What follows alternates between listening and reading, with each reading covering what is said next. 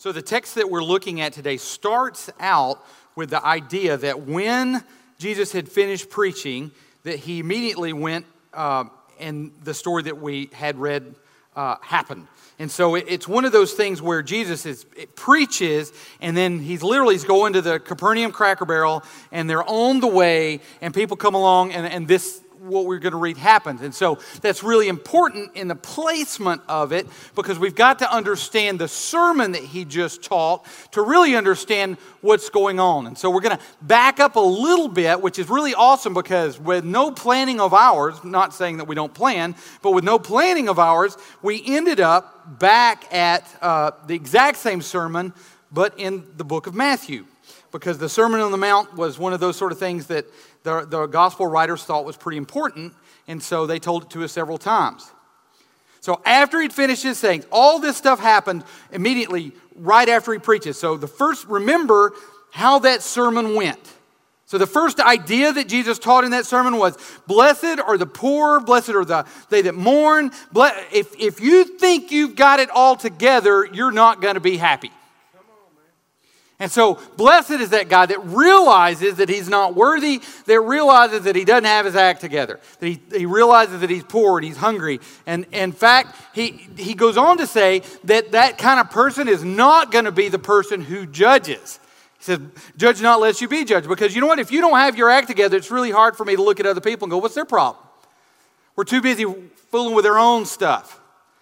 My kids learned really early on that one of my things is, why are you doing it? And I would say, Nanya. And they'd be like, because that means none of your business. Well, if you mind in your own business, and you realize that we're lacking and that we're in desperate need of God to do a work in our life, it's really hard to look at other people. In fact, it completely shifts their attitude from, I've got it all together, let me tell you how to live your life, to, if God can save somebody as miserable and desperate as me, he can save you too. Even though you may be saying the same things, you're saying the same gospel, one, people will listen to what you're saying, and the other people are like, well, who does he think he is? What an arrogant jerk. And so we see in Jesus' sermon first is, blessed are they that are hungry, blessed are they that thirst, blessed are they that mourn, and then woe to those who are rich, who think they've got it all together. And then he tells us to love our enemies. We talked in Sunday school today about that. That's really hard to do. But that's one of those things that's not natural, that causes the world to jump out and look and go, hey, there's something different there. Because it's really natural for me to love the people who are just like me, who agree with me about everything, who do the same sort of things as I do. It's really easy for me to love other Alabama fans because we won. Just saying. Oh, see, I'm getting some heads bobbing. You guys know that diesel smell you smell is the Gus bus on the road.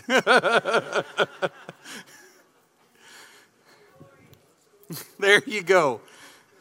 Garrett asked me on Thursday, he said, are you worried about the game? And I looked at him and said, I ain't playing.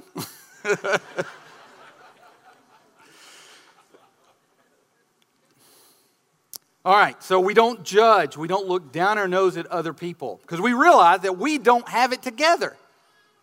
And we guard what comes into our life.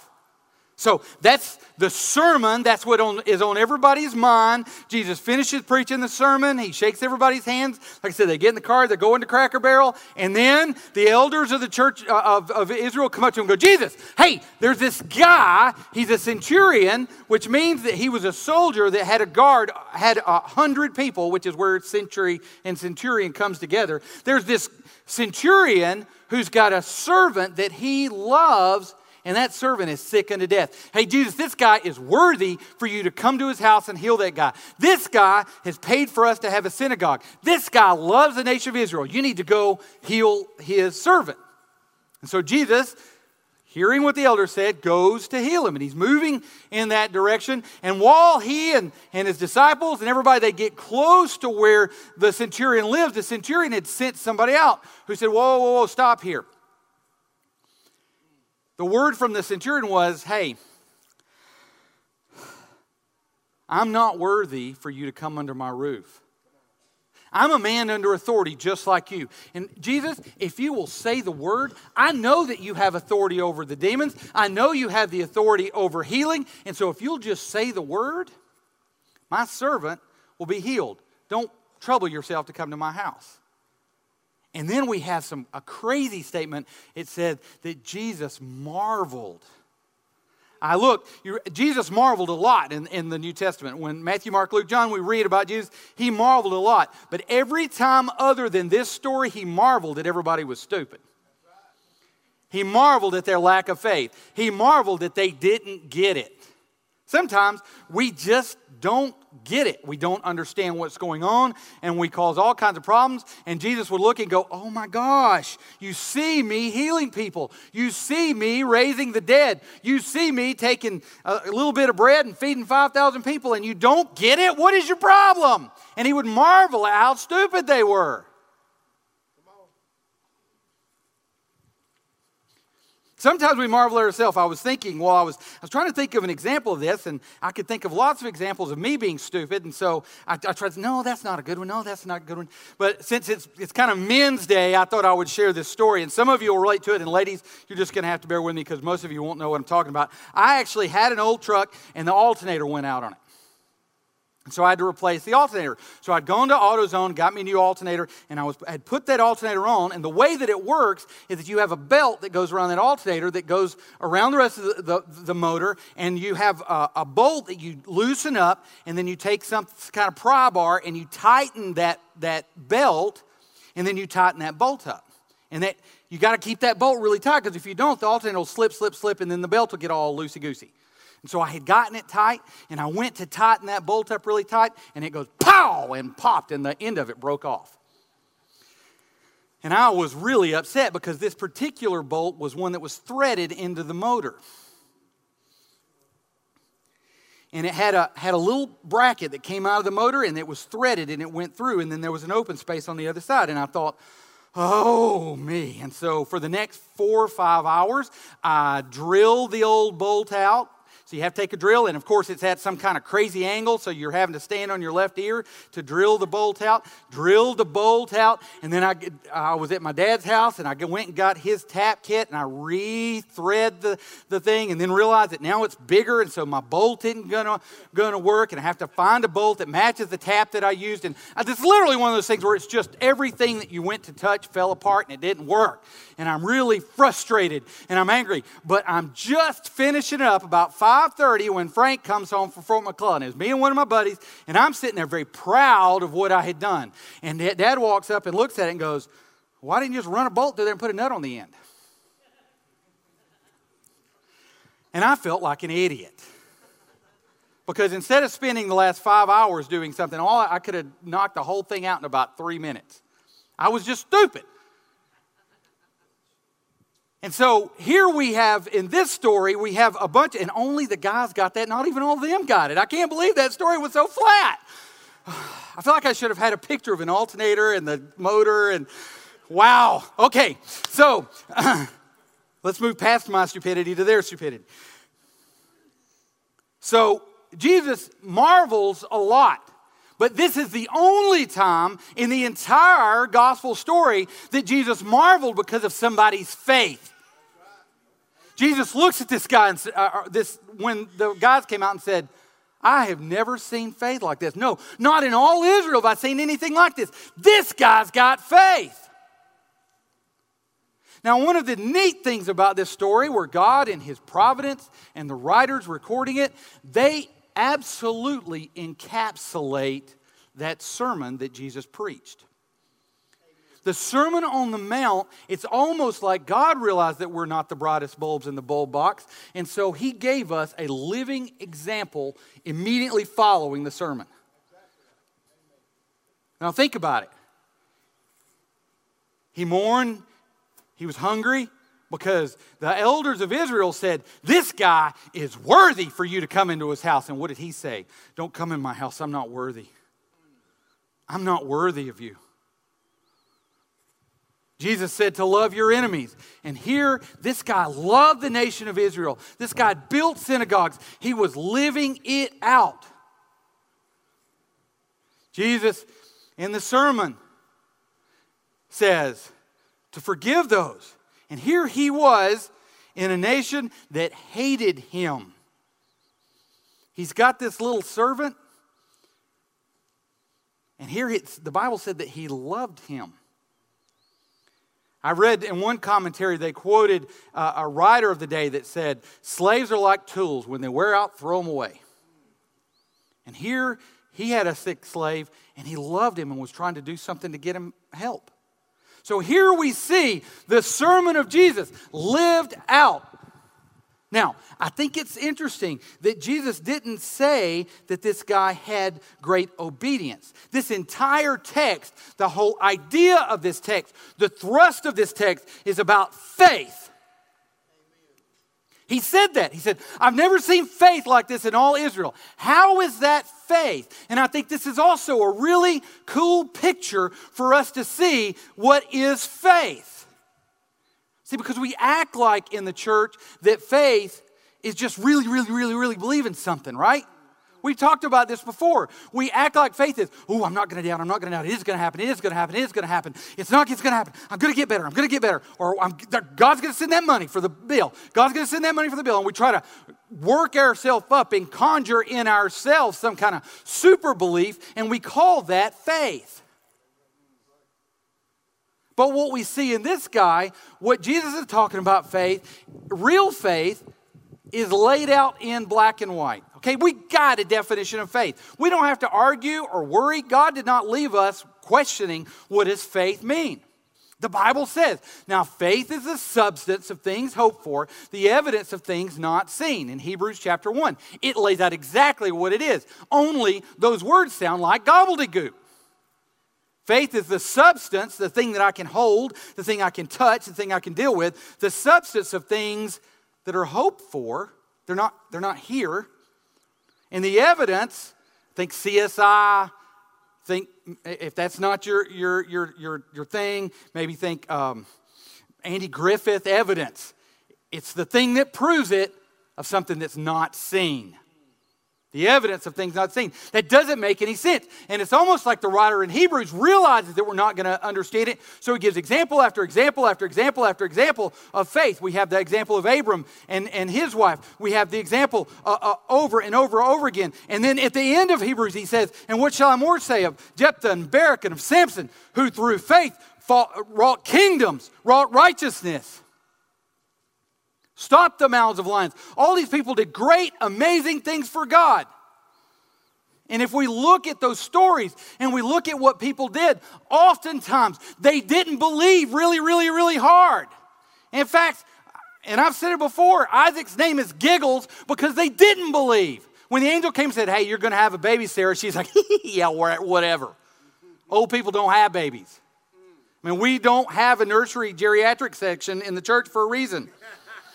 Okay, all the old moms, watch your hip, come in this way. Because that doesn't happen. But they still obeyed. You see, faith, it's not unlike courage, is not a lack of fear. Courage is doing what you're supposed to do even in the face of fear.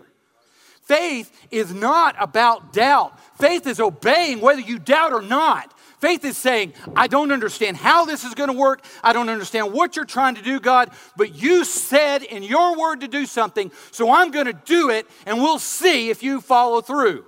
That's faith. The opposite of faith is not doubt. The opposite of faith is disobedience.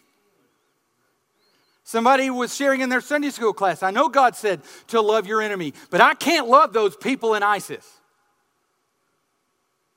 Well, you know what? Let's get crazy and love them enough to pray for them and see what God can do. Amen. That's faith. I don't understand how God's going to do it. I don't understand what he's going to do, but I'm going to believe God enough to do what he told me to do, whether I understand it or not. That's faith. Faith is saying, I know if I tell this guy about Jesus, he's going to think I'm an idiot. So be it. I've been an idiot for stupider things. Faith is loving your wife even when you don't feel like it. Faith is loving your kids even when you don't feel like it. Women, faith is loving that sorry scoundrel of a husband even when you don't feel like it. And sacrificing for each other. I do premarital counseling with Ann, and it's always funny because we take about 12 weeks, and I always say toward the end, and Adam, don't listen to this so you won't know how it ends, but I always say at the end, you know, it all really boils down to you guys are supposed to be sacrificing for each other. The woman's supposed to love her husband, respect him, and obey, and the husband's supposed to be sacrificially loving her, and you're both sacrificing for each other. That's the essence of marriage. If you can get that through, it'll all work. But we don't want to believe God. We don't want to have faith and obey. And so here was this guy, this Roman centurion. He didn't know if God was going to actually heal his servant or not. He still put action to his belief. And he sent those guys out to Jesus and said, hey, whoa, I'm not worthy for you to come into my house. Just say the word. Now the story tells us that immediately as Jesus spoke, the servant was healed. Amen. Because God can do things that we can't do. It's kind of like in this church, one of the things that we do that I think is awesome is when the Bible says, if you're sick, go to the elders of the church and let them anoint you with oil and pray for you that you may be healed. And I will say that probably this is one of the few churches I've ever been a part of that actually does that. And we've seen a bunch of people healed. It's crazy that when we get stupid and forget how smart we are and just do what God said to do, then God does what He said He would do. It's just amazing. It's almost like God's God and I ain't. And so we see here that this whole text is about faith.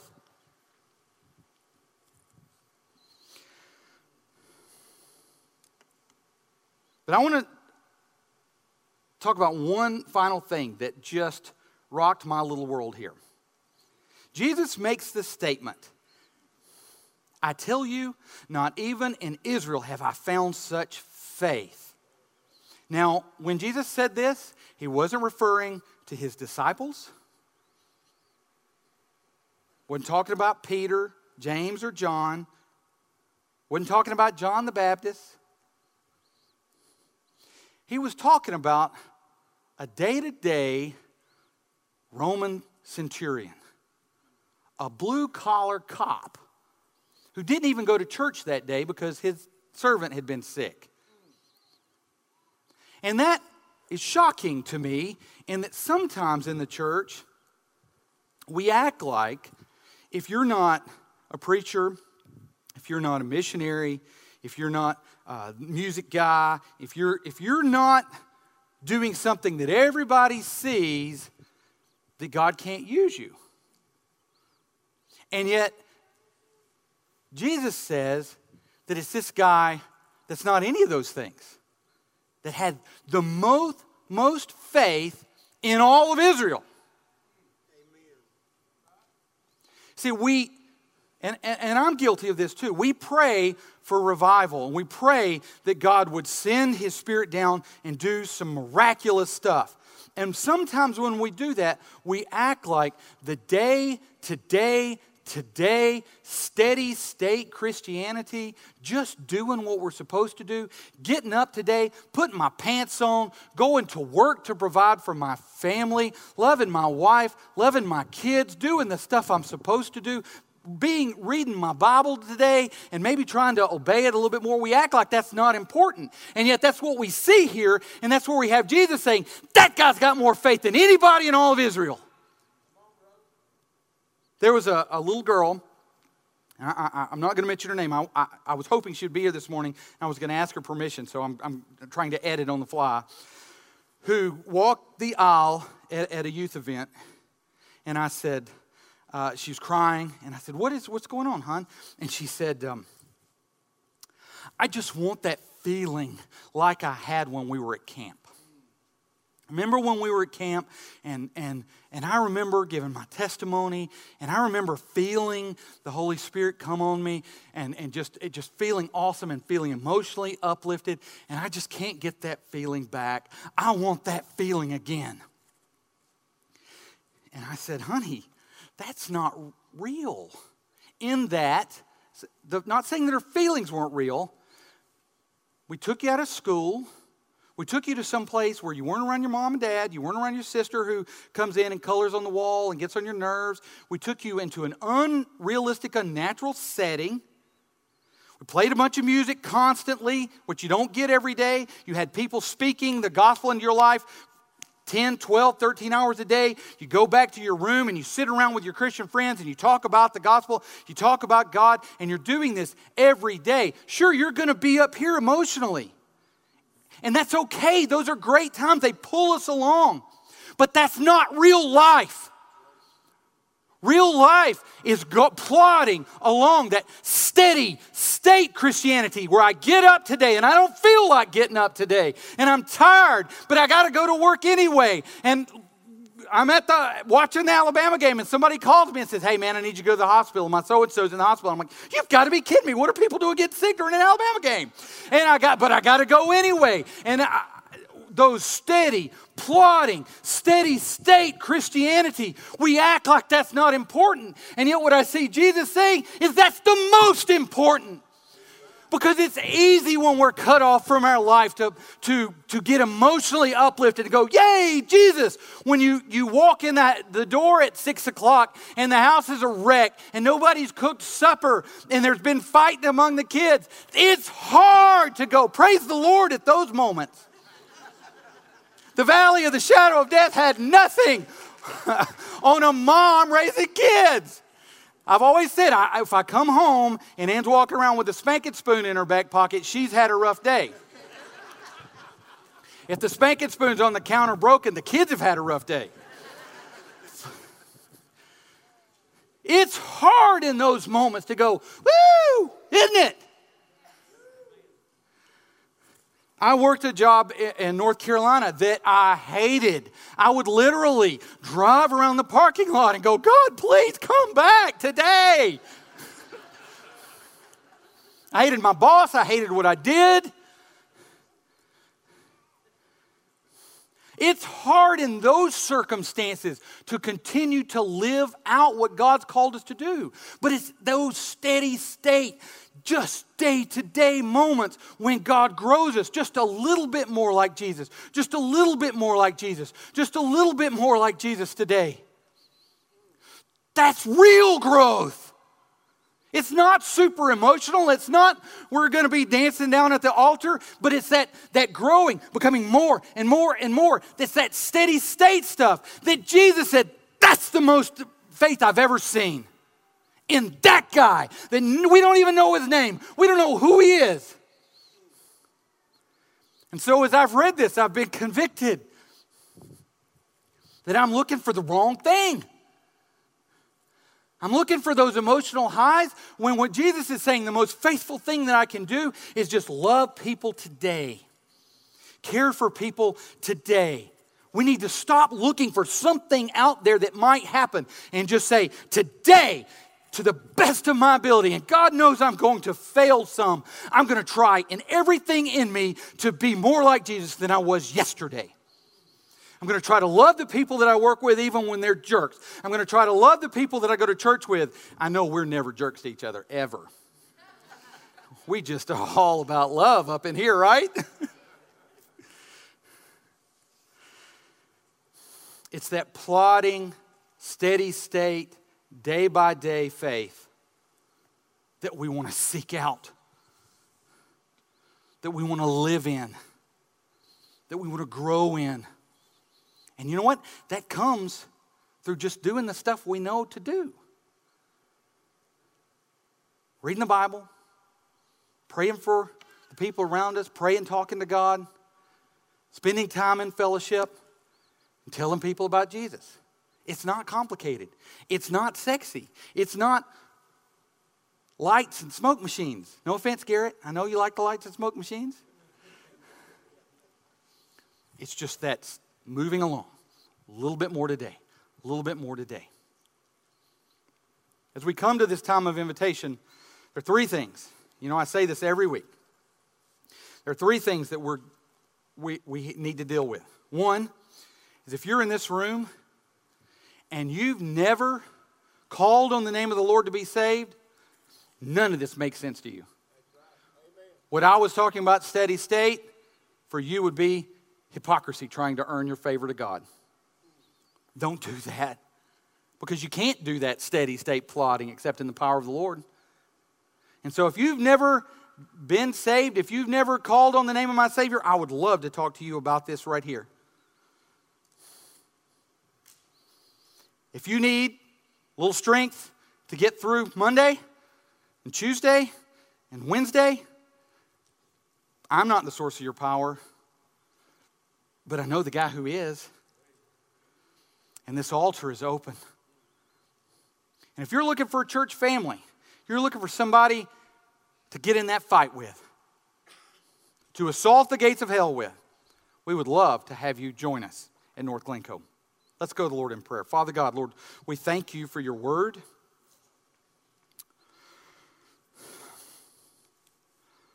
Lord, you didn't have to tell us anything, but you showed us so much. God, I pray in my life that I would work and strive to just move a little bit further, a little bit more like Jesus, a little closer to the cross. Help me keep focus. Help me to do my job. In Jesus' name, amen. This altar is open.